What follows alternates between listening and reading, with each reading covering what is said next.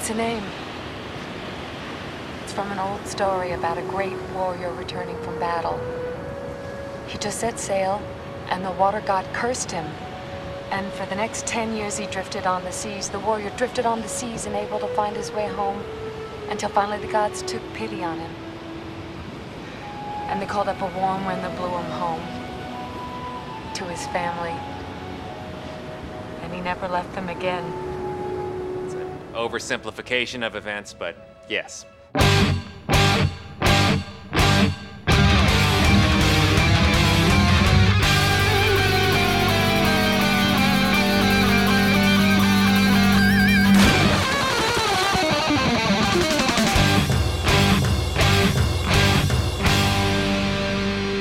Welcome to the Mad Max Minute presents Waterworld H2O Minutes at a Time. I am Rick. And I'm Julia. And today we are talking about minutes 167 and 168, which begin with one last awkward kiss between Helen and the Mariner and end with the Mariner at the tiller of his new catamaran.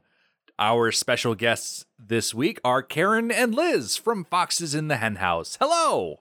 Hi, I'm Karen. And I'm Liz. Welcome. We're so glad you guys could be here with us today. It's great to be here. Thanks for having us back. Yeah. You are always a delight when we have you on as guests for our episodes. How could we not bring you back for the high seas adventure that is Waterworld? For a decidedly non-high seas scene in Well, yeah. Waterworld. It's true. There's like 3 minutes in this movie that don't include water. I say, we're 167 minutes into the story. We gotta get off the water sometime. They're near the water, though. Yes. Like, it's right there. Water adjacent. There's water in the background. Now, Karen, you were telling us before we hit record on this episode that you did not watch the 3-hour version of this movie, so you missed out on all of this entirely. I did, which was a little unfortunate, all things considered. So, yeah, I went searching on my Roku to see how I would end up watching this particular movie, and I'm like, well, I could rent it for $3.99 on Amazon, or I could download the Peacock app, and I watched it through NBC, which meant there were commercials, and I had absolutely no idea how much of this movie was edited, because there's a 3-hour cut? Yeah. Which I did not watch. Liz actually took advantage of the materials that I provided for you both and watched the 3-hour cut. I read the email. Okay, I read the email, okay, and the email said, if you would like to watch 3 hours of this movie, here is a way by which you could do that. And I said, bit much. And so It's interesting that as we come from different academic backgrounds, the difference in our discipline and our dedication to the project at hand turn out very differently. I'm just saying, they talk about scientists and their, Listen, their approaches. I'm just... why would you write a gigantic paper about a thing when you can make a singular poster board that you can put on an easel and have people walk past rapidly, is all I'm saying. Just saying humanity's in it for the long haul, is all I'm saying. Yeah, 3 hours is a long time, and I'm just saying that THC-laden edibles are legal where I live, so I might have not been sober when I watched the 2 hours of this movie. And then, of course, I'm watching the clip that we're going to discuss today, and I was like, oh, I don't remember this at all. Oh, dear. Was this in the movie I watched and I just don't remember? Did I get distracted? What was my cat talking to me at the time? Like, who knows? Who knows? Now, Liz, as the person that went above and beyond and actually watched the movie we're talking about. Thank you, yes. As the person who did the reading. What did you think of the full 3-hour experience that I put you through? Karen and I have both, gone through marathons of, like, the extended Lord of the Rings cut. I've been through extended cuts. 3 hours on my couch? That's fine. I can do this. I can take breaks. It was interesting. I was trying to look for the seams. Mm-hmm. But it's been years since I watched any bit of Waterworld. I remember when it first came out. I remember watching behind the scenes stuff, like featurettes as, like in the mid-90s. And I remember, all the notoriety about it. I'd seen multiple clips and chunks of it because this is exactly the kind of movie my dad will just kick back and watch on the weekend, and I'd be in and out watching with him. I was surprised where the actual reinserted footage was, because I couldn't really pick it out exactly. The part that surprised me the most was that first act, the atoll. I got to the point where that segment of the movie had ended and it's ready to go on to the next point of the plot. And I was like, okay, this is a good breaking point. It feels real early, but I need to go and get a thing and go to the bathroom, whatever. And I pause and I see, I'm like, wait a second, I'm only 46 minutes in. That was an impressively fast 46 minutes. The pacing did not feel like 46 minutes for me anyway. Then my next pause was like, okay, it's been a while. I'm going to pause. I got to go refill my water glass. It's only been a half hour? What? Yes, that is a huge problem with this movie, is that you have these chunks, these action scenes and set pieces that are phenomenal and they flow so nicely. And then you stop and you just plod for a little while before you get to something else that's gonna feel good. Yeah. It's almost like it was a group project and not everybody put in the same level of effort. Oh, I really like that description. That feels very accurate. Yeah. Because the version I watch, which I'm assuming is the theatrical version, and there are nuggets of a really good movie in there that are not strung together. It's almost like everybody didn't get the same acting note. Dennis Hopper. But I mean, there were parts of it that I was like, this is legitimate. Now wait, I have a question. Okay, well, we're going to put a pin in that question. Ooh, something shiny. Oh, no, wait, that was particular to my experience watching this movie. It's like someone said, I want to make Mad Max, but wetter. And other people were like, well, we can do our thing with this and not just, I don't know, the left hand had no idea what the right hand was doing, but I don't know. It was inconsistent. The music composer was like, we're going to do some exotic drums, but now we're doing Errol Flynn swashbuckling. Mm-hmm. And then Miles Davis, in an added scene. You didn't get to see that part, though, Karen. So it was just sort of like... I saw some Errol Flynn-ish. No, but you didn't hear the Miles Davis, which, that was the most baffling part for me. So, the music was something where I was like, I'm going to try and ignore the soundtrack because this is driving me nuts. It was 4 different soundtracks put into one. So it's been an interesting journey. Speaking of my humanities background, I was a classics minor because I didn't want to be a classics major because I wanted to have some marketable aspect to my degree. I hadn't realized until I was watching this, which, I usually watch stuff like this with side by side with IMDb cast lists open and stuff like that. And seeing all of the Greek mythological names thrown in there. I was like, wait, oh. I didn't think that, okay, I guess they are adding that layer in there. Look at that. Mm. With Helen and I'm blanking on every other name, so I've just said Helen, a high schooler. I've picked up on the themes. But seeing, the Homeric elements, sprinkled in them, okay, all right, someone definitely was trying to do something here with a theme. It's interesting. So did either of you catch this in the theater? Was it mostly on television that you saw it before? Did you see it before I forced this on you? I did not. I did not see it in theater. I saw it when I would catch it on cable. Usually when my dad caught it on cable. He's an intellectual, but he also is happy to turn off the intellect. He has an impressive ability to suspend disbelief just like that. It's just whatever, Schwarzenegger's, an American Future Cop, whatever. Let's ignore his accent and his wooden acting and just get on with it. And we're going to have fun. And I've picked up some of that, but ever since I've gotten more and more into script writing, it gets harder and harder. So I'm sitting there but this part of the character, this part doesn't feel earned. I feel like there were some steps missed in the plot over here. Okay, but that was a really cool stunt. That was really cool. All right, that was really cool. So yeah, TV. I hadn't seen it when it originally came out. I want to say it came out in 95, right? Mm-hmm. Mm-hmm. That was the summer right before I left for college.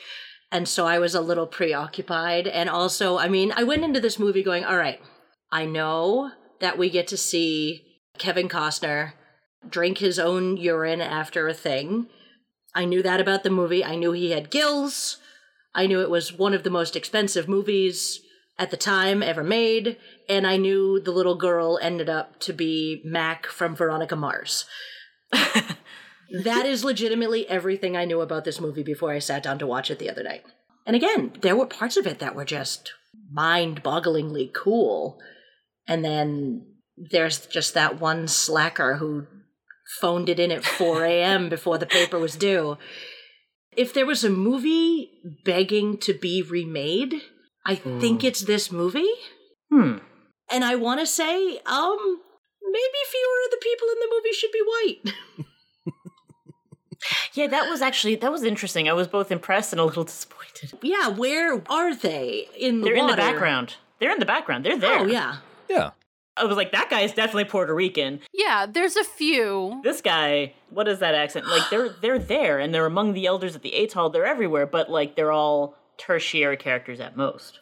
You got Zakes Mokai is the leader of the Atoll. The other Atoll elder was the bad guy from Teenage Mutant Ninja Turtles 3. Mm-hmm. Oh my god! There she is. I was waiting for that to happen. Yeah. The Gatesman was the dude who killed Swayze in Ghost. Uh-huh. You know. Yeah. I mean, you had the primary mom from Big Love, which is, I went, where do I know her face? Oh, she was on Big Love!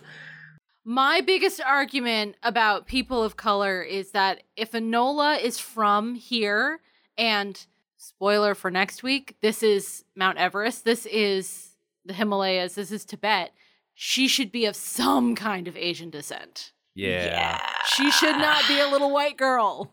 Yeah. The world building is another interesting thing that I've been just tearing apart in my head. But there can be something attributed to the mobility of people over a completely ocean-covered planet. But at the same time, people are only going to have moved so much. Mm-hmm.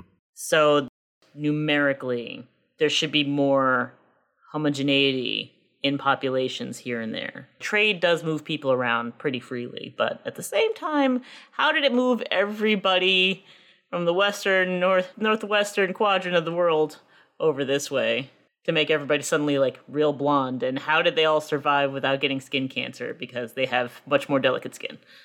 Yeah, you've really got to wonder how the Nord, who is very specifically a Nordic descended character, but the fact that his name is the Nord. Yeah. How is he not a lobster all of the time? Yeah. None of them have sunblock. This is something that I worry about when going on beach days with my European descended friends. You know, I'm just like, are you guys okay? Is this going to be okay?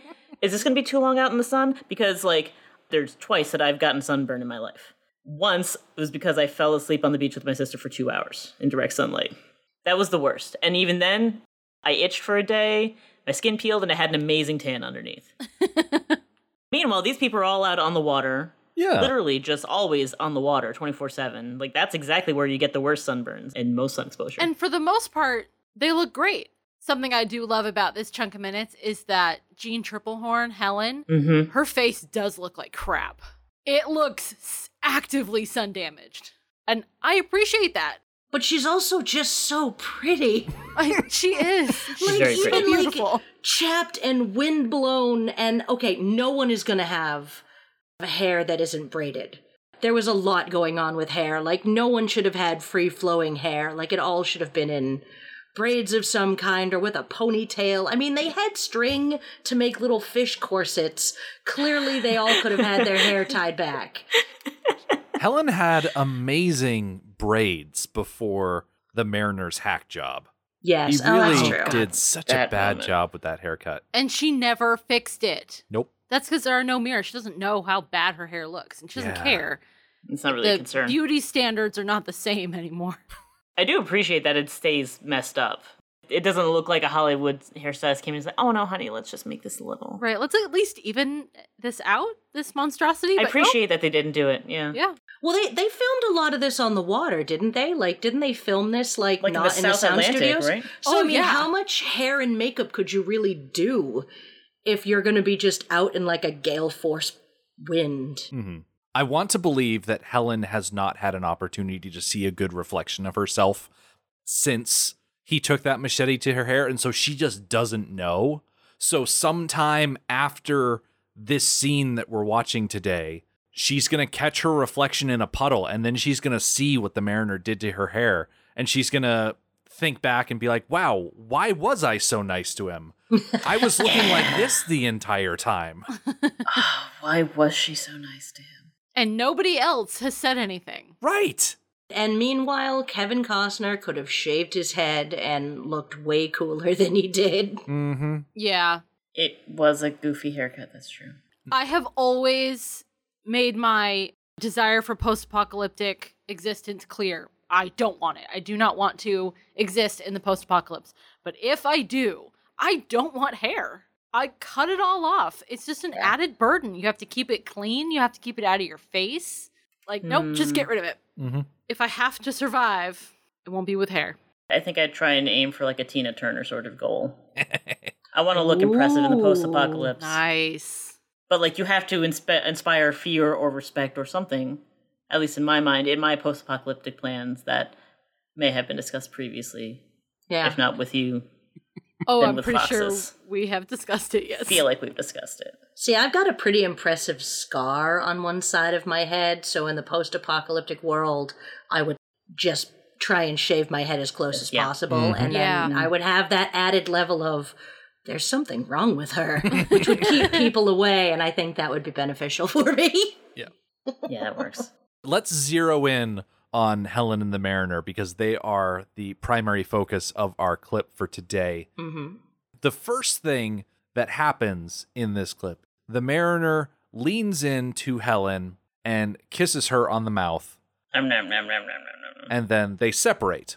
I know that Julie and I have discussed this plenty of times in the past, but I hold fast to the idea that the Mariner has zero interest in physical contact as far as affection is concerned. And it's my belief that the only reason he kisses Helen here at the end is because he knows that kissing is a thing that she places value in. And so it's an attempt for him to bridge the gap of their personal experiences to say, you know what, I'm leaving, but I have some sort of affinity for you. So here is a physical gesture that you recognize. I may not be good at it or have much vested interest in it, but here you go. Yeah. That's an interesting interpretation. He just leans in and mashes his face against her, and that's really all the technique there is to it. I mean, it definitely occurs in real life. But for me, I think this was me coming up with a headcanon to try and make up for what I felt was, I have such mixed feelings about Kevin Costner as an actor. He gets frequently described as a wooden actor, and honestly, I think that's the descriptor that keeps coming up in my head too. Because I'm watching him in this, and I'm like, he's a competent actor. I'm not going to sit there and say he's a bad actor for all of the sort of characterization he tends to get across in like the roles he plays. But at the same time, I also wonder about him with this director. Because this is the same director as Robin Hood, Prince of Thieves, right? Mm-hmm. Which, it's another one where I watch and I'm like, whew, Kevin Costner's acting. And directing, definitely, that can make or break an actor's performance. So the whole time, I'm just like, there's so much that's not being shown enough in terms of the Mariner's character development and whatever's going on inside his head. And while not showing the audience everything that's going on inside a character's head is a perfectly valid method of storytelling, you need to give them hints otherwise somehow. And I feel like here there were just gaps. And I'm like, we went from like full on creep with two terrorized people on a boat with him to suddenly nice to not nice to back to nice and then kiss. And, thank you for the name, I'm gone. I could see an interpretation being played out, and I'm curious to find to look into fanfic on this. Wait, that's a loaded sentiment, Les. Mildly curious, not curious enough to go act on it. I'll leave that to you, Karen. Almost to play him on an autistic spectrum, to place him somewhere there, like either that or also that he's not. We don't know about how his history of interacting with people in general. This is someone he's probably interacted with the most in a long time, and there's a lot of the eye contact between them can be pretty, is weird for him. And you could go back and use that as an explanation for how he interacts, that he only seems to be comfortable acting in an aggressive way, and now he's trying to be tender, and now he's trying to actually just be gentle and not aggressive and not mean and not violent and not shoving people away. Because otherwise, the last words to her just feel really unemotive and really flat. I think that's the only way that works for me. Well, I mean, the kiss, when you're out of practice, I guess that sometimes you just mash your face into someone else's, I guess. I'm trying. He doesn't know how to people. And it was just in such a way that I'm unsure whether he doesn't know how to people as a stylistic choice or as a this is what I've got to work with choice. Which means I get to be uncharitable and make up my own mind, which is never a good time. But yeah, I did find his characterization to be like I didn't really have any pity or anything. I mean, I was pissed off when he lost his limes, but like he seemed to like engender that kind of standoffishness in other people, and he kind of took it with him wherever he went. So any sort of vulnerability. And again, I don't know if that would have changed with a different director, if that was an acting choice, or if that was indicative of the limitations of Kevin Costner's instrument, if you will. I'm not under the ace portion of the LGBT umbrella, and I'm also neurotypical, so I can't speak to whether or not he was being non-neurotypical or whether or not he was ace or agender or whatever.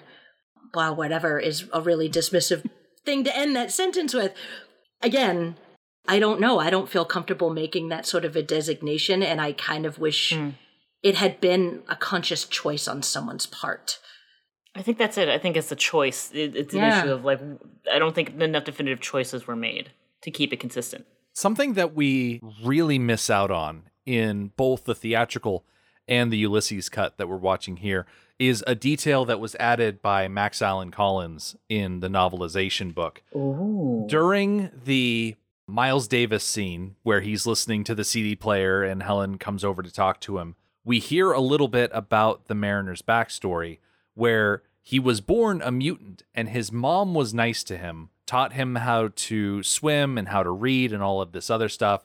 Then his mom died and his dad basically put him on a leash and used him as a free diver. And so when the Mariner was somewhere between 11 and 13, he murdered his father and escaped. So, yeah, according to Max Allan Collins, the Mariner does not do well with people. Because the only nice person to him died, and he was left in a slavery situation by the other person who was supposed to protect him. It's really something that should have been put into the Ulysses cut that I assume they just never filmed, and Max Allan Collins had to think, wow, how do I make this guy the least bit sympathetic? That he fled an abusive situation. I buy the fact that he just doesn't know how to people. Not to bring up Firefly, but like, he's been in the black too long. His humanity is kind of gone. I mean, he has a lime tree. That's his friend. He's like the little prince with the one flower on his little planet. Aww. He just doesn't know how to people. You can also attribute some of the awkwardness of this moment to the vulnerability of suddenly trying to extend that niceness and trying to people for the first time. Like, really genuinely trying. Even though, like, that's the thing, like, the moments he has with Enola, I'm like, suddenly he's great with kids. What's happening here? The jumps of that, but, you know, it's not a huge stretch. It's just a matter of whether a given viewer finds it believable. The relationship jumps that happen between the Mariner and other characters is jarring in this script.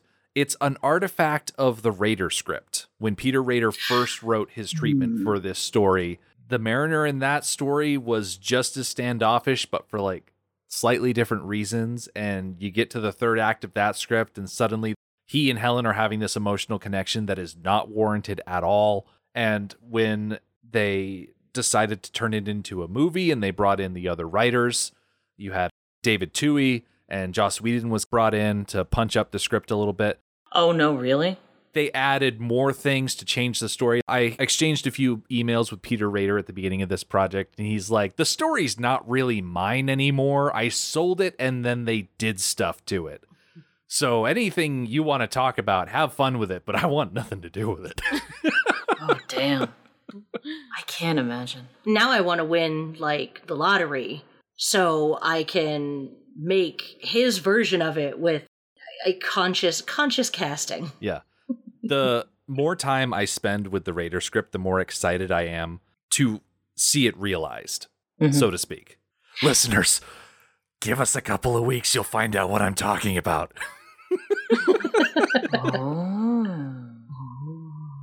Going back to the beach for this scene, Helen says that she has something for the Mariner, something that should prove helpful on his journey. Oh, no. And the Mariner says that he doesn't have anything to trade with. And Helen specifies, no, it's not a trade, it's a gift. Now, here's the thing. Last week, Enola pushed a music box into the Mariner's hands, and he accepted it. You know, like a gift. Like a gift. So I have to wonder, does the Mariner look at this music box that Enola pushed into his hands and think, ah, yes, payment for rescuing her from the smokers? Services rendered. He does the same thing with Gregor. Yeah. Gregor gives him a sack of dirt. Yeah. And yeah, I think maybe the Mariner sees that as payment for rescuing them. Yeah.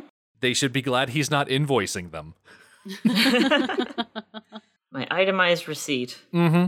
Except what would they use? Because paper's too precious for that sort of thing. The Mariner also responds by saying that there's no such thing as a gift on Waterworld. I can understand his reticence of accepting something in exchange for nothing, because the last time someone offered that deal, it was the Drifter at the beginning of this project 18 months ago. And as soon as the Drifter was like, no, you get this one for free, and then the Mariner's like, oh, my limes are gone. I'm so glad you brought him up, because I'm going to sidebar us for a second here. All I could think of was that man was doing the world's best Don Carnage. And it completely, I was just like, oh my God, he's Don Carnage. Oh, wait, so Don Carnage from... Oh, from the Disney afternoon cartoon Tailspin? There we go. Yes. I was very tickled by this. Probably that might have had something to do with the gummy. But I digress.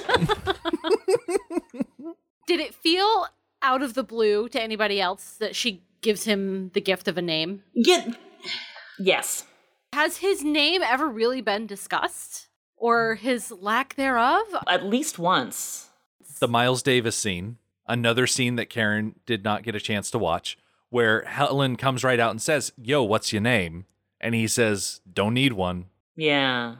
But I don't understand, the rest of the movie didn't really seem to, like, highly prize names?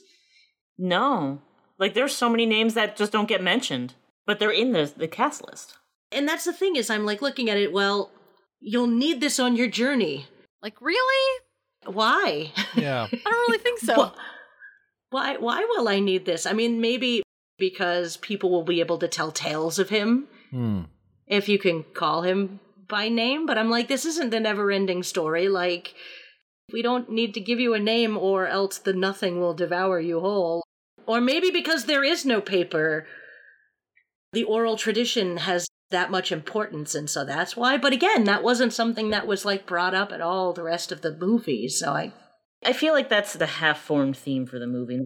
I can see why it would have been cut for the final release, just because it's not a strong enough theme to keep in overall. Like, if you're trimming it down to something more theatrical length, yeah, I'd be looking at this and like, this is a very nice heart-to-heart moment, but unless it was threaded more consistently throughout the movie, not even necessarily mentioned every 5 minutes or anything like that, just sort of given more weight earlier on, so that by the time it came to this, it felt like this moment should feel more like an exhale. And finally this like there's just sort of like there should be some meaning, some weight happening, like given to the moment where he gets to have this thing, he gets to have this identity. Congratulations, we are baptizing you in the loving church of people. You have achieved people. Here is your name, Bastian. I mean, Ulysses. Moonchild. Moonchild. See, there needed to be a rule of three situation where maybe as the Mariner floats up to the atoll, the first thing they ask him is for a name. And then you've got another instance with Helen saying, hey, what's your name? And then we needed a third instance of someone asking, hey, what's your name? And then here at the end, he finally gets the name. Yeah. Where it's only mentioned once before, it's not enough. Did they talk about whether he had a name at the atoll? Because I feel like that's where I would expect it. Nope, they just called him the Drifter.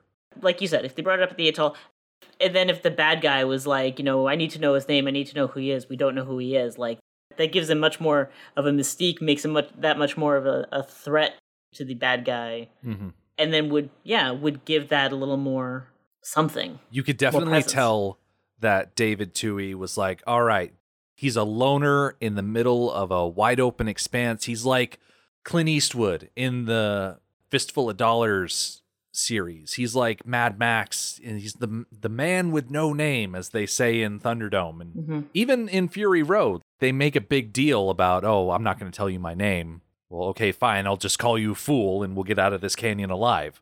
There's a lot of significance of names in general. Yeah. But they just don't add the weight in this movie. I was reminded of, for Patreon, we watched The Patriot. And for a little while in the story in The Patriot, Mel Gibson's character, I've already forgotten his name, is running through the backwoods of this area, picking off little groups of people and just generally being a nuisance to the British Army. And the Jason Isaacs character, who I can never ever remember his name, Lord Taverington or something, labels him the Ghost and puts up wanted poster saying the Ghost. And then at a certain point, they figure out who the Ghost is. And he's like, what? It's that guy? It was fantastic. So we have that same thing of the name matters. Even if you don't know who somebody is, you give them some kind of label that is, for the time being, their name. Because it almost kind of seems like Drifter is like an occupation, like a class of people. That's great. Oh, you're just a drifter. You're not nameless, whatever. Based on the experiences of this movie, being called the Drifter is not a good name to have, because the Drifter at the beginning of the movie dies. The Drifter in the middle of the movie dies. And so it's very important that Kevin Costner is not just another Drifter. He is the Mariner. And they never actually call him the Mariner in the movie, correct? So Helen mentions... Yeah, she does. She does hey, call him where's the Mariner? Yeah. So she sees him as a drifter by occupation, but doesn't want to label him as just a drifter, as a lower class person, a drifter. So she gives him a name that kind of means the same thing, kind of, in their world means the same thing. It just is like a step above. Yeah. She recognized in him his inherent, not nobility, but morality, whereas the drifters don't. And this is a guy who like kept his end of a deal when he was at the shop and whatnot. So I can see why in her mind it's probably a good idea to delineate him from other drifters. In the Uwe Boll classic In the Name of the King, A Dungeon Siege Tale, Jason Statham plays a character called Farmer. And at some point during the movie, he says, because a man should be called what he does. So he's called Farmer because he's a farmer for the entirety of the movie. And so now I'm just chortling about that connection. Well, yes, he's a drifter because a man should be called what he does. I'm reading a book in the Discworld series, Lords and Ladies. Ooh. And I just passed through a part where there is a small acting troupe. And all their names are occupations like Weaver and Thatcher and Smith and all this stuff. But that's not their occupation. So Terry Pratchett labels them as John Weaver, the Thatcher, and this person, the something else, has nothing to do with his last name, and they're all mismatched. It was fantastic. Delightful. Helen decides that the name she is going to give to the Mariner comes from an old story about a great warrior returning from battle. He's cursed by the water gods, and he has to sail around, and he can't get home for a while, but eventually he does. He goes back to his family. And lives happily ever after. That drove me bananas. Yeah. Oh, the ending that he lives happily ever after with his family. And he never left again. It was like, that's a my lie. goodness. So I wonder if Helen was exposed to Homer's Odyssey in the same way that I was, namely through the PBS show Wishbone, where the little dog retells the story. If anybody wants to look it up, it's season 1, episode 5, Homer, Sweet Homer. But they sugarcoat that story so much because the part of Odysseus in that story is played by a dog. But I have to wonder, is that all Helen knew about it, or is it that just all what David Toohey knew about it? I bet that's all Helen knows. I'll bet that's all that has survived. Mm-hmm. Much like illnesses, great works of literature get eventually dumbed down for children. Mm-hmm. Chickenpox used to kill people, but now it's a childhood disease that's seen as like an inconvenience. Moby Dick is like the subject of a Tom and Jerry short. Mm-hmm. What we know about the Three Musketeers has been watered down for children, these great epic tales, and whether they've been watered down for the sake of the social mores of children or because parents don't want to tell these really long stories to their children before bed. It's too long. We're cutting it. We're gonna fix it in post. I've heard about Three Musketeers. It's a candy bar. Exactly. Exactly. Or like the Hunchback of Notre Dame, like the Disneyfication of these great works of myth and fable getting like shortened and watered down. So the idea that that's all Helen knows is he was just this guy trying to get home, and then he came back. Yeah, the fairy tale version. I would also say we're talking a lot about simplifying for kids, and that's how a lot of stories are told. Their bedtime stories are told to children. But, I mean, adults tell the stories to each other, too. Mm. And, again, that's another filter through which stories transform, right? I was just talking the other day to someone about the many incarnations and adaptations of Dracula. And that's just 100 it was published in 1897, and then it's been through so many different iterations, and it's been reinterpreted so many different ways, and like some more faithful than others, usually less. And this is not a kid's story, though there are kids' versions of it, but it's just what gets adapted and what survives the adaptation and what comes of the adaptations are what people are either interested in story-wise. It's also a reflection of their values, of their perceptions, of what they deem as scary or sexy or illicit, all of these things. And over the course of a few hundred years, that I'm willing to believe. So I'm listening to this and like, it's a little, okay, well, it's not quite, but at the same time, one, she's got to spit this out in a quick monologue before he goes off to sea. And two, how would these people have told this tale over time? Like, it's a hugely long story, very winding. It's a long trip.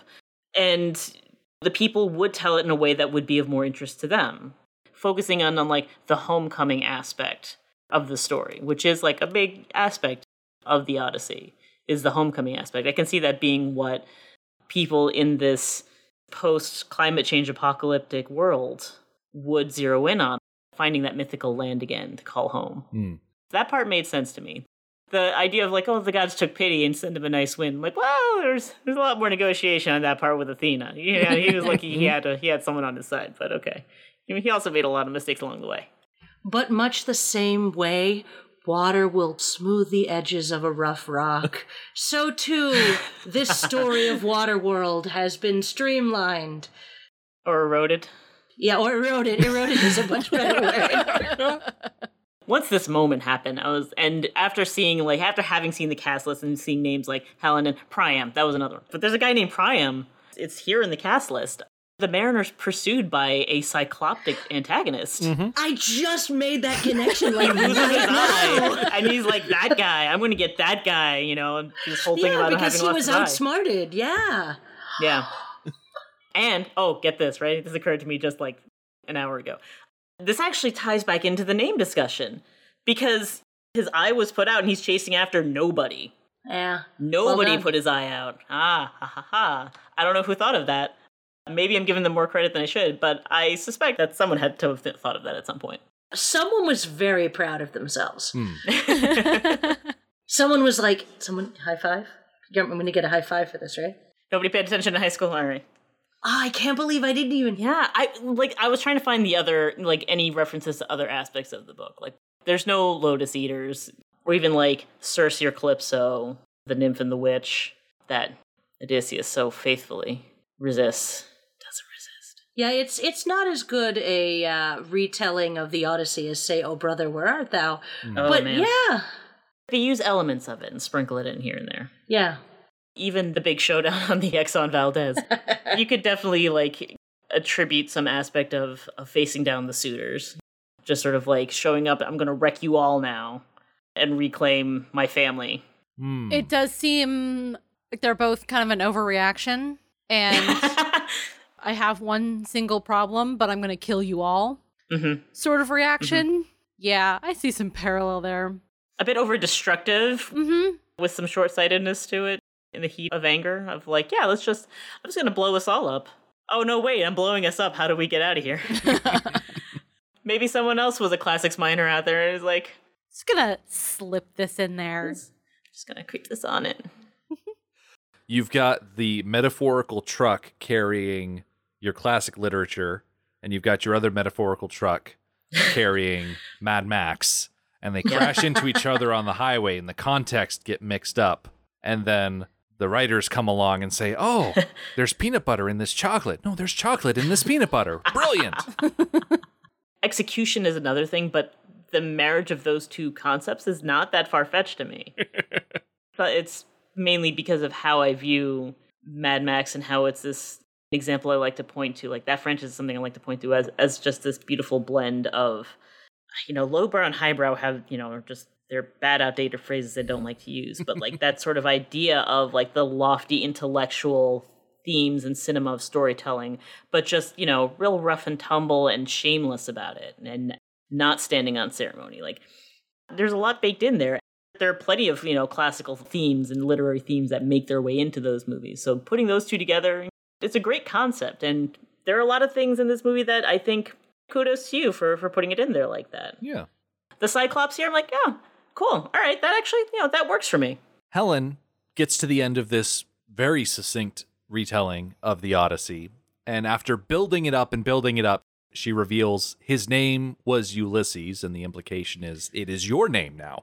And the Mariner only says it's a good name. It is the last line of dialogue spoken in this entire film. There's no thank you for this name or goodbye, see you later maybe. Just it's a good name, and then that's it. Does anybody have any thoughts about using the name Ulysses over using the name Odysseus? I am not terribly familiar with the Odyssey. I know, like, the basics, but what I do know is that the guy's name was Odysseus. That's, like, the first thing I know. Using the name Ulysses just kind of felt like, oh, I had to Google it. I had to make sure that we are talking about the Odyssey. Is it super frustrating that Odysseus in Latin is Ulysses, and then English comes along and calls him Ulysses? Between the Greek and the Latin, they just like threw it out and put in something that was kind of close. I don't know. That might just be my frustration with language. Yeah, I don't actually know where that change is and what native mythology might be going on the Italian peninsula that suddenly went from Odysseus to Ulysses. I can't speak to that aspect. To be honest, I've never read the Odyssey from start to finish. I've read it in large chunks and never the whole thing because I'm just like, God, get over yourself, Odysseus. He's just not as much of a favorite of mine. The Iliad is great. I loved all the description of the action. As a 10-year-old, I was like, this is amazing. Oh, tell me about how many ligaments were snapped. I don't care. Achilles is just a hot mess. I love it. Odysseus, I'm like, you're just a jerk. But I guess when Ulysses gets used as a name, I tend to associate the use of that name with a more modern literary tradition, like the 1800s, and then going into the 20th century. The Victorians definitely, they would favor the use of the name Ulysses because their idea of like when they got into super hard into like, the fandom of classical literature, they came at it through Latin. That was the classy side of classicalness. I don't know where, like at what point in presumably the 20th century, the shift came back to Odysseus. I just know like by the time that I was conscious, like it was Odysseus. It was the Odyssey and it was Odysseus. And the Greek gods were the names that we knew those gods by. It was an interesting choice to jump it back to Ulysses, and I'm not sure what the choice was. Maybe they just like the sound of it better. The Mariner says it's a good name, but I have to ask, is it the best name for the Mariner? When you look at the Mariner, do you see a man named Ulysses? Because Kevin Costner has had a wide range of names over the course of his acting career, from very salt of the earth names like Earl and Bud, but then he's also portrayed Wyatt Earp, Lieutenant Dunbar, and Frank What's-His-Face from the Bodyguard. Oh, yes. Frank What's-His-Name from and, The Bodyguard. What's his name? He was Elliot Ness in The Untouchables? And then in the sequel to Field of Dreams, he was Iowa Farmer's dad. Ah, yes. I'm not sure off the top of my head what other names you could give the Mariner, because when you think of nautical tradition, Ahab doesn't really work, because there's not one thing that he's obsessed with hunting. In the Raider script, his name is Morgan, which maybe alluded to Captain Morgan of pirate fame. I'm not quite sure. Okay. Sorry. A pirate fan. Yes. That's the only thing Captain Morgan is known for, is being a pirate. No Yes. other brand integrations. No. Especially now when Jack Daniels gets product placement in this movie. Exactly. Can't cross those streams. I just looked this up because I was curious, and according to the internets, which we know would never lie to us, it's a unisex name of Welsh origin, which means the sea, or sea chief, or sea protector, sea defender. Captain Morgan has the etymology, apparently, of being of the ocean. Oh. That makes more That's sense. lovely. I really like that. Bringing a Welsh tradition into that part of the ocean is, again, drifting a lot of Europeans over to the Asian region of the world. Yeah, because I'm looking at all of this going, okay, so nobody has latitude and longitude. Now, I realize all I know of wayfinding comes from Moana, but, like, there's an entire culture of people who've been doing nothing but going from island to island for thousands of years. There's an awful lot of white people in this. Yeah. Okay. I mean, I think I would definitely see him more as Ulysses than in Odysseus. And this could be just like, not everybody has read as much unnecessarily nitpicky and like obscure classical literature bits that I have. I can tell you, all up and down about like Cicero's like sassy burns on people historically that nobody cares about. I associate Odysseus with cleverness. Mm-hmm. That's his iconic persona in Greek mythology and in the Homeric cycles. He's the clever one. He's favored by Athena for a reason, and that he's a mastermind. This guy is not. He's not. He's just like, want water, dirt give money, woman bad, girl bad, everything bad, and then something comes up. I'm oversimplifying, and I'm not, treating the character with any due dignity. I love this unfrozen caveman lawyer aspect of this movie you're now presenting us with, Liz. This character for me is not in any way primarily cerebral in a way that I would give a name Odysseus to. Ulysses, at least for me, separates things a bit, because when I think of the name Ulysses, I don't think of Odysseus first. It's just separated from me, and with more steps. I'm going to think of Ulysses S. Grant before I think of the hero of the Odyssey. Right. I'm going to think of James Joyce before I think of Homer. Yeah. So at least like there's that bit, while still making the thematic reference you want to of this endlessly wandering seaman, mariner.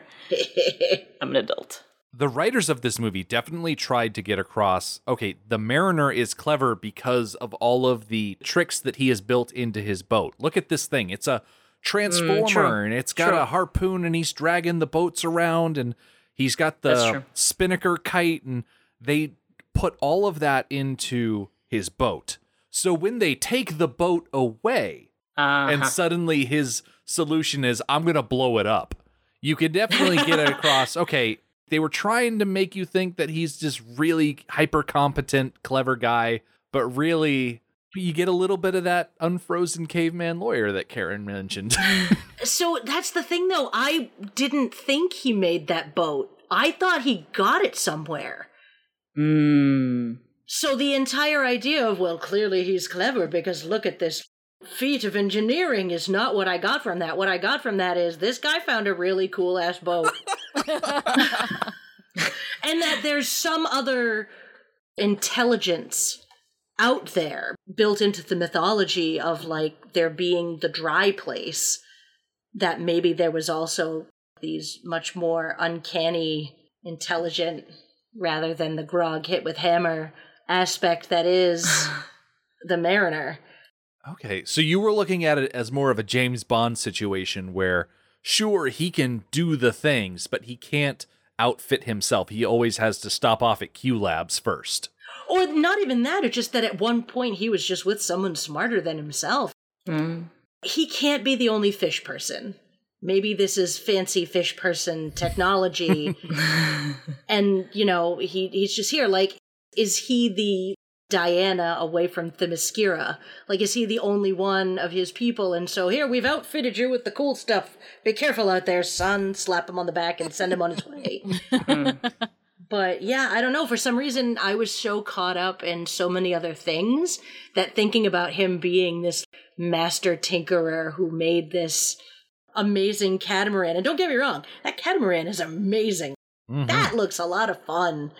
But I don't think he like built it in a shed just in his spare time on a Sunday. Yeah. I feel like I was a little too dismissive. He does employ wit in the action sequences. Not just with the ship's features itself, but he can think on his feet in terms of like, I'm just going to kick this and it'll go flying up. I'll quickly put it around this guy's neck and now he's out of the way. He does use cleverness sometimes. I can jump from a high place and use the sail to slow my descent. Yeah. It's just, we don't see him thinking. Mm-hmm. That might also be like the movie language that my pop culture consumer brain is looking for, not finding, and that might be a disconnect for me.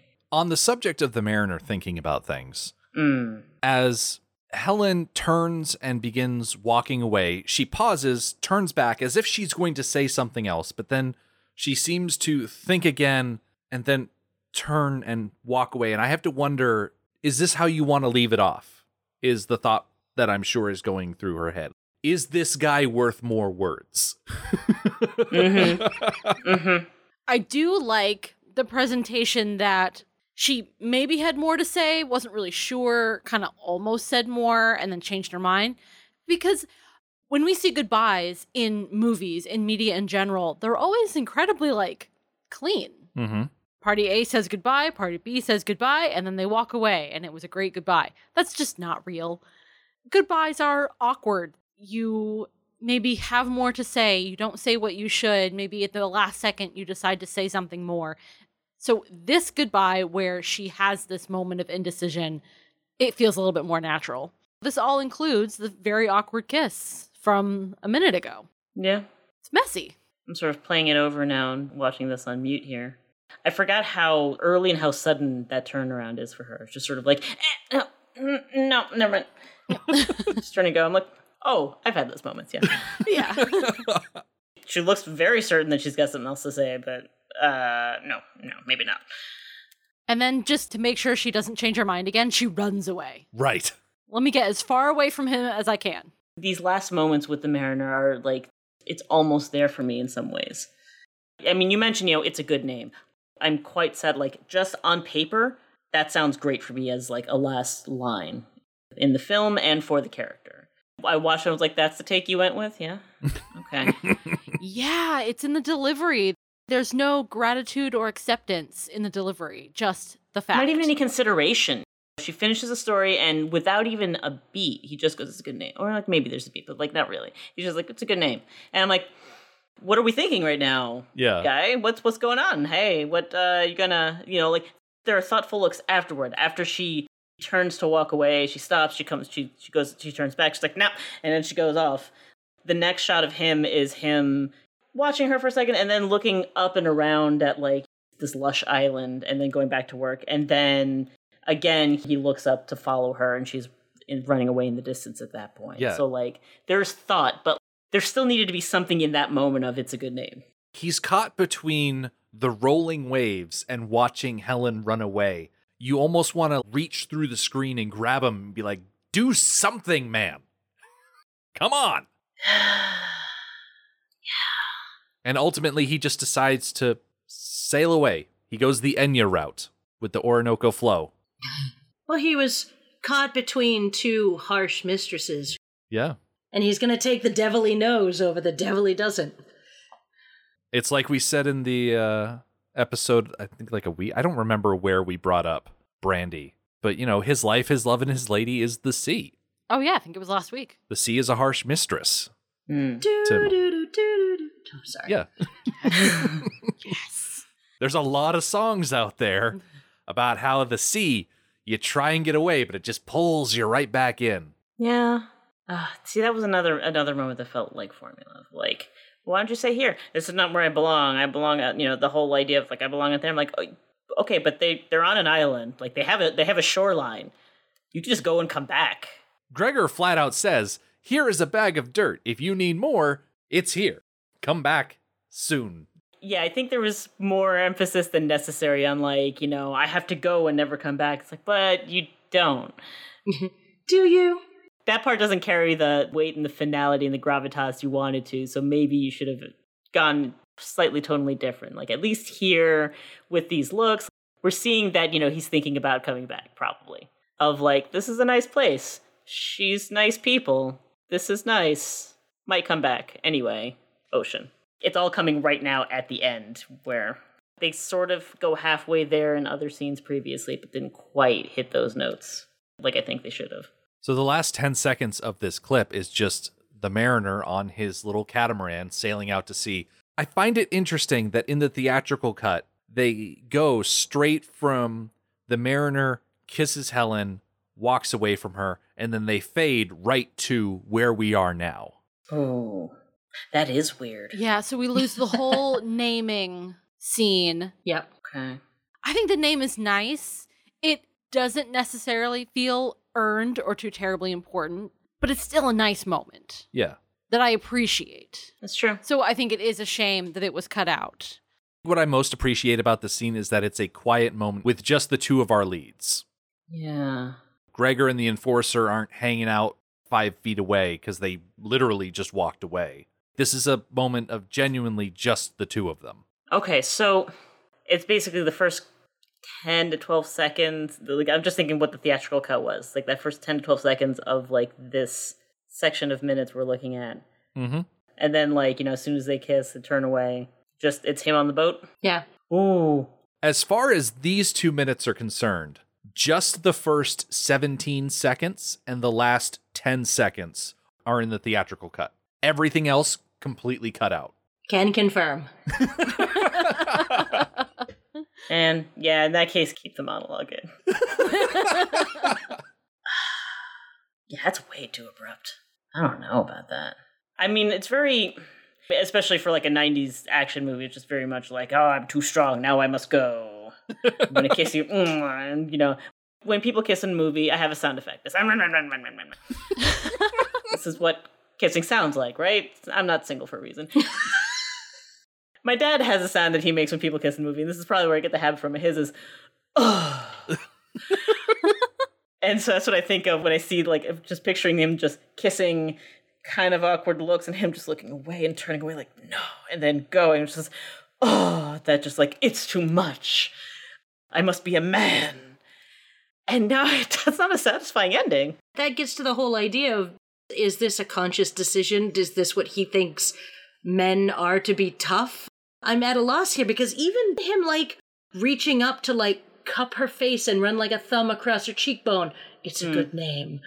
It would have instilled some sense of, like, intimacy and connection between the two of them that didn't have to be essentially sexual. Mm-hmm. If he was really going for the idea that the Mariner is not a sexual being, which, I mean, great. That's fine. But human connection involves some kind of intimacy. I want to dip into the book really quick. I'm fascinated by this book. Yeah, no, so am I. Not so much that I can read a full-on section. I just want to express my frustration in the way that Max Allan Collins decided to reveal the name that Helen gave to the Mariner. Because there is a section where the Enforcer, Gregor, and Helen are giving the Mariner gifts before he leaves. And there are a few lines of dialogue where Helen's like, it's a name, she said, and she gave it to him. And it doesn't say the name in that section. And then we skip down to Helen and Enola on the top of the mountain where they find the nameplate that we're going to see in next week's episode, where Enola says, that name, Enola said, where did you get it from? And Helen says, an old story about a great warrior who returned from battle. An old story? Yes. Tell me, Helen. Tell me the story. And Helen did. And so they fake you out for the second time, and it's not until the epilogue where old lady Enola is telling the story where she's like, the name was Ulysses. And I'm like, come on, Max, you're like 5 pages away from the end of this thing. Just wrap it up already. Oh, that is so frustrating. Okay, I said 5 pages. The epilogue is one final page. There are 321 pages in this book, and he was being all coy about it in the last 3 pages. Come on, Max. Putting in the epilogue feels... Yeah. Yeah. Making old lady Enola the person who's been telling this story the entire time is way too Road Warrior for me. Oh, yeah. It is. To tell the tale. Exactly. Captain Walker. Which I thought a lot about. So here's another aspect which I know will probably come up somewhere, but I'm here today, damn it. Here's the problem. We have Enola. She is basically the Moses, the Kal-El. Her homeland, her people are dying, so to save her, they push her into the ocean. And what do those people do? Bring her right the hell back where she is the youngest person in the group, so she can watch all of them die and be alone again. Oh, no. Well, there is one thing that we should call attention to. Helen may be with Fishchild. There may be a little baby Costner swimming around in there right now. Yeah. Maybe totally with possible. Fry? You're right. With Fry. Enola could be getting a little half-brother sometime in the next several months on that island. I know we were talking earlier about, maybe Helen and the Enforcer are going to hook up. That'll be a cool couple. But, yeah, that's a possibility that we didn't really consider. Yeah. Mm-hmm. And the other thing is, as they've been settling in here and like, okay, this is going to be our home now. It's great. Look at all this lush and green and wonderful. Did I miss what happened to the other surviving atollers? Oh, yeah, they just abandoned them on the ocean. Yeah, they just left him behind. Yeah, totally. I would think that, like, this isn't like we're settling here and no other contact with anyone else. Like, we're going to settle here and at some point we're going to get back in the flying machine, send someone to go back and say, hey, guys, come this way. We got dirt. Well, that's what I love about the conversation that Helen and the Mariner have back in episode 83, where the Mariner straight up tells her, hey, if I find other people that are decent like you are, I'll tell them where to find the island. And Julia actually had a problem with him being the gatekeeper to Dryland. Mm-hmm. Yes, I do. I was very, very torn about it because the leftover atollers, they were not good people. Yeah. They were assholes. And frankly, I don't want them on dry land. That's fair, man. But humans belong on dry land. We don't belong on the water. Yeah. So it just feels not right for people to be kept purposely away. This is coming from a second child who my older sister did stuff like that to me. Kept me away, wouldn't let me in. That kind of stuff. I mean, on an absolutist level, those atollers were the worst. I mean, how they were to the Mariner was one thing from the get-go, but how they were toward someone who should have been one of their own was another. I saw no really justifiable reason for them to have had a problem with Enola from the get-go. You know, aside from being another mouth to feed, but the system accommodates for that. And they came up with a solution. So, you know, just in general, jerks. But at the same time, your point about humans belonging on dry land, fair. And also just scarcity brings out the worst in people. So how much would things shift once they came to a place where all their needs were met? That's a very good point. Would they continue to be such incredible, selfish in one way, you know, just, I don't know, prejudiced jerks. I can definitely see them still being pretty xenophobic about any newcomers to the island.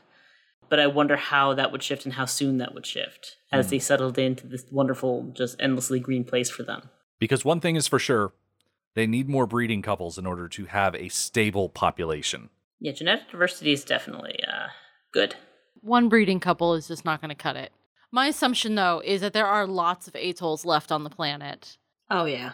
That was my assumption as well, and they're just few and far between, because nothing's holding them in place. They're just going to go wherever the tides take them. Mm-hmm. Yeah. So there's got to be more people out there. And it's just a matter of the Mariner being like, you guys are all right. Yeah. I envision this bright future of people arriving and them growing a community that at some point will be sustainable, genetically speaking. I also envision a future where that happens and it's all good for a while, and then they overpopulate their limited space. They consume all of the resources, and we end up with another Easter Island. Or another Lord of the Flies. If you think like, well, what is the Mariner going to deem as, decent people? It's like, well, not jerks. But at the same time, how much thought will he give in as he goes forward with this person has an idea about agriculture, in the form of agriculture that continues to survive in this world that we've seen. I would imagine he would have a head for that, at least because he's got his lime bush buddy. And he recognized a tomato plant on sight. Mm-hmm. He did, so he knows his plants. But at the same time, this is a place that once word gets out is going to need protecting. Because the pirates, the slavers, the smokers, they're going to come at this island. And so you need to have a mind to send some good fighters, some good defenders, some people with a sense of infrastructure, which feels like a funny word to invoke in Waterworld in the setting such as it is. But it does require some good sense of infrastructure for survival. Mm-hmm. In terms of constructing the atoll and, it's something like an atoll and keeping it thriving and keeping it afloat, literally. That would be something I would be interested to see more of in terms of the world building. Yeah. In any future storytelling of it. The official sequel to Waterworld, being the Universal Studios stunt show, really does not delve into the socioeconomic impact of a budding colony on dry land. It's pretty much just, hey, everybody for some reason comes back to the atoll. There's explosions, people on fire, and jet skis rolling around. They don't really worry about all the stuff that we're talking about because it's a stunt show at an amusement park. Yeah. I do like the idea that not everybody needs to live on this island. They can live around this island, and they can be the more nautical set where their specialties, their contribution to the community is fishing and diving for things. Because this close to this island, diving is more feasible for not fish people. Oh, yeah. And then they trade with the people on land who have fresh fruits and vegetables and lumber. So not everybody has to live on dry land. Yeah, they just need access to the resources from dry land. You can build an atoll around dry land. Yeah. Make yourself a little harbor. Yeah. I imagine a lot of people won't be comfortable on land. As I was watching them running around the island, I'm like, that's got to be real weird for them because, the ground is a little too absolute. Mm-hmm. If you've been out at sea. When people go away on an extended cruise and they come back, it's an adjustment for them because now they're not adjusting for rocking and listing of the ground beneath them. They've got to lose their sea legs. Exactly. Yeah. It's land sickness. It'll go away soon. That's right. Yeah. How did she know that? Because Helen told her. But how did Helen know that? She might have, because she read the script. She's a good actress. Oh, okay, that's true. Yeah. But I'm just imagine no, it'll way soon. Yeah. That might also just be her telling herself that. Yeah. Besides, you don't want Helen to go up to Enola and be like, this is how we live now. This constant sense of uneasiness and queasiness. Oh, this is our lives. Welcome to Dryland, kid. Now that is something you can build a stunt spectacular on. Welcome to Dryland. Oh, just a bunch of stunt actors stumbling around on a concrete pad trying to stay upright, and it's just them constantly tumbling. Mm-hmm. You can reuse the giant marble from the Indiana Jones stunt spectacular. Boulders are just going to start rolling for no reason. You don't know. It's dry land. It's always good when drifters meet out on the open that something be exchanged. So, Karen and Liz, could you let our listeners know where they can hear more of the stuff that you have made? Oh, gosh. That's out on the internet. Oh, that's a very good question. Karen, what have we been doing? I've been doing a lot of Instagram. So I have technically I have 3 Instagrams, but 2 of which are of note. I have one for my cat because I am a woman of a certain age. And you can follow her under Natalie Dormer of Cats because she is the Natalie Dormer of Cats. But I actually have an art project that I've been working on. being a woman of a certain age, I'm not supposed to tell people that I'm 44 years old, but I don't really care. So I turned 44 this year, and I decided, after a very roundabout process, where I thought someone was pretending to be me on Instagram, but no, it was an account I made and had forgotten about, that if you go to Karen_Bing, like the search engine, or Chandler, I have what's called Project 44, and every day at 4:44, I stop whatever it is I'm doing and take a picture of something close to me. I've never been much of an art person, but I kind of thought, why not? And I'm working on my photography skills, and it's just kind of neat. So that's the thing I'm doing now, is taking pictures of my cat and random shit at 4 o'clock in the afternoon. I don't know what I'm doing anymore, guys. Right now I'm not in a position where I'm doing too much podcasting in general, except that though I do, whenever they let me into the space, whenever they let me into the Zoom, I'm on a start to steer her by to just generally be a nuisance and to confuse anyone who still might mix up Caitlin's voice and mine, including ourselves. But see, my Instagram is like I put like 5 pictures up and have mostly just used it to follow other things. But I'm more often and more active on Twitter, and I'm still there at Hollywood Fat Cat. Yeah. Aside from that, I don't know. We'll see. See if I can get myself a decent recording space set up in my next residence. Might actually have more to put out there. Nice. As for us, listeners, you can come back next time. We will see the Mariner sailing away from dry land. Helen and Enola will find a commemorative plaque, and the end credits will begin to roll. The Mad Max Minute podcast is a fan project by Rick and Julia Ingham. Waterworld was written by Peter Rader and David Toohey, directed by Kevin Reynolds, and presented by Universal Pictures. Mad Max Minute is produced and edited by Rick Ingham. Our opening music is Verdi's Dies Irae by Daniel Batista of danielbatista.com. Our home on the internet is madmaxminute.com. You can follow us on Twitter at Mad Max Minute. And like us on Facebook by searching Mad Max Minute, and join our Facebook listener group, Mad Max Minute Beyond Microphone. If you'd like to support the podcast, visit patreon.com/madmaxmin. Thank you for joining us for Waterworld episode 84. We'll see you next time.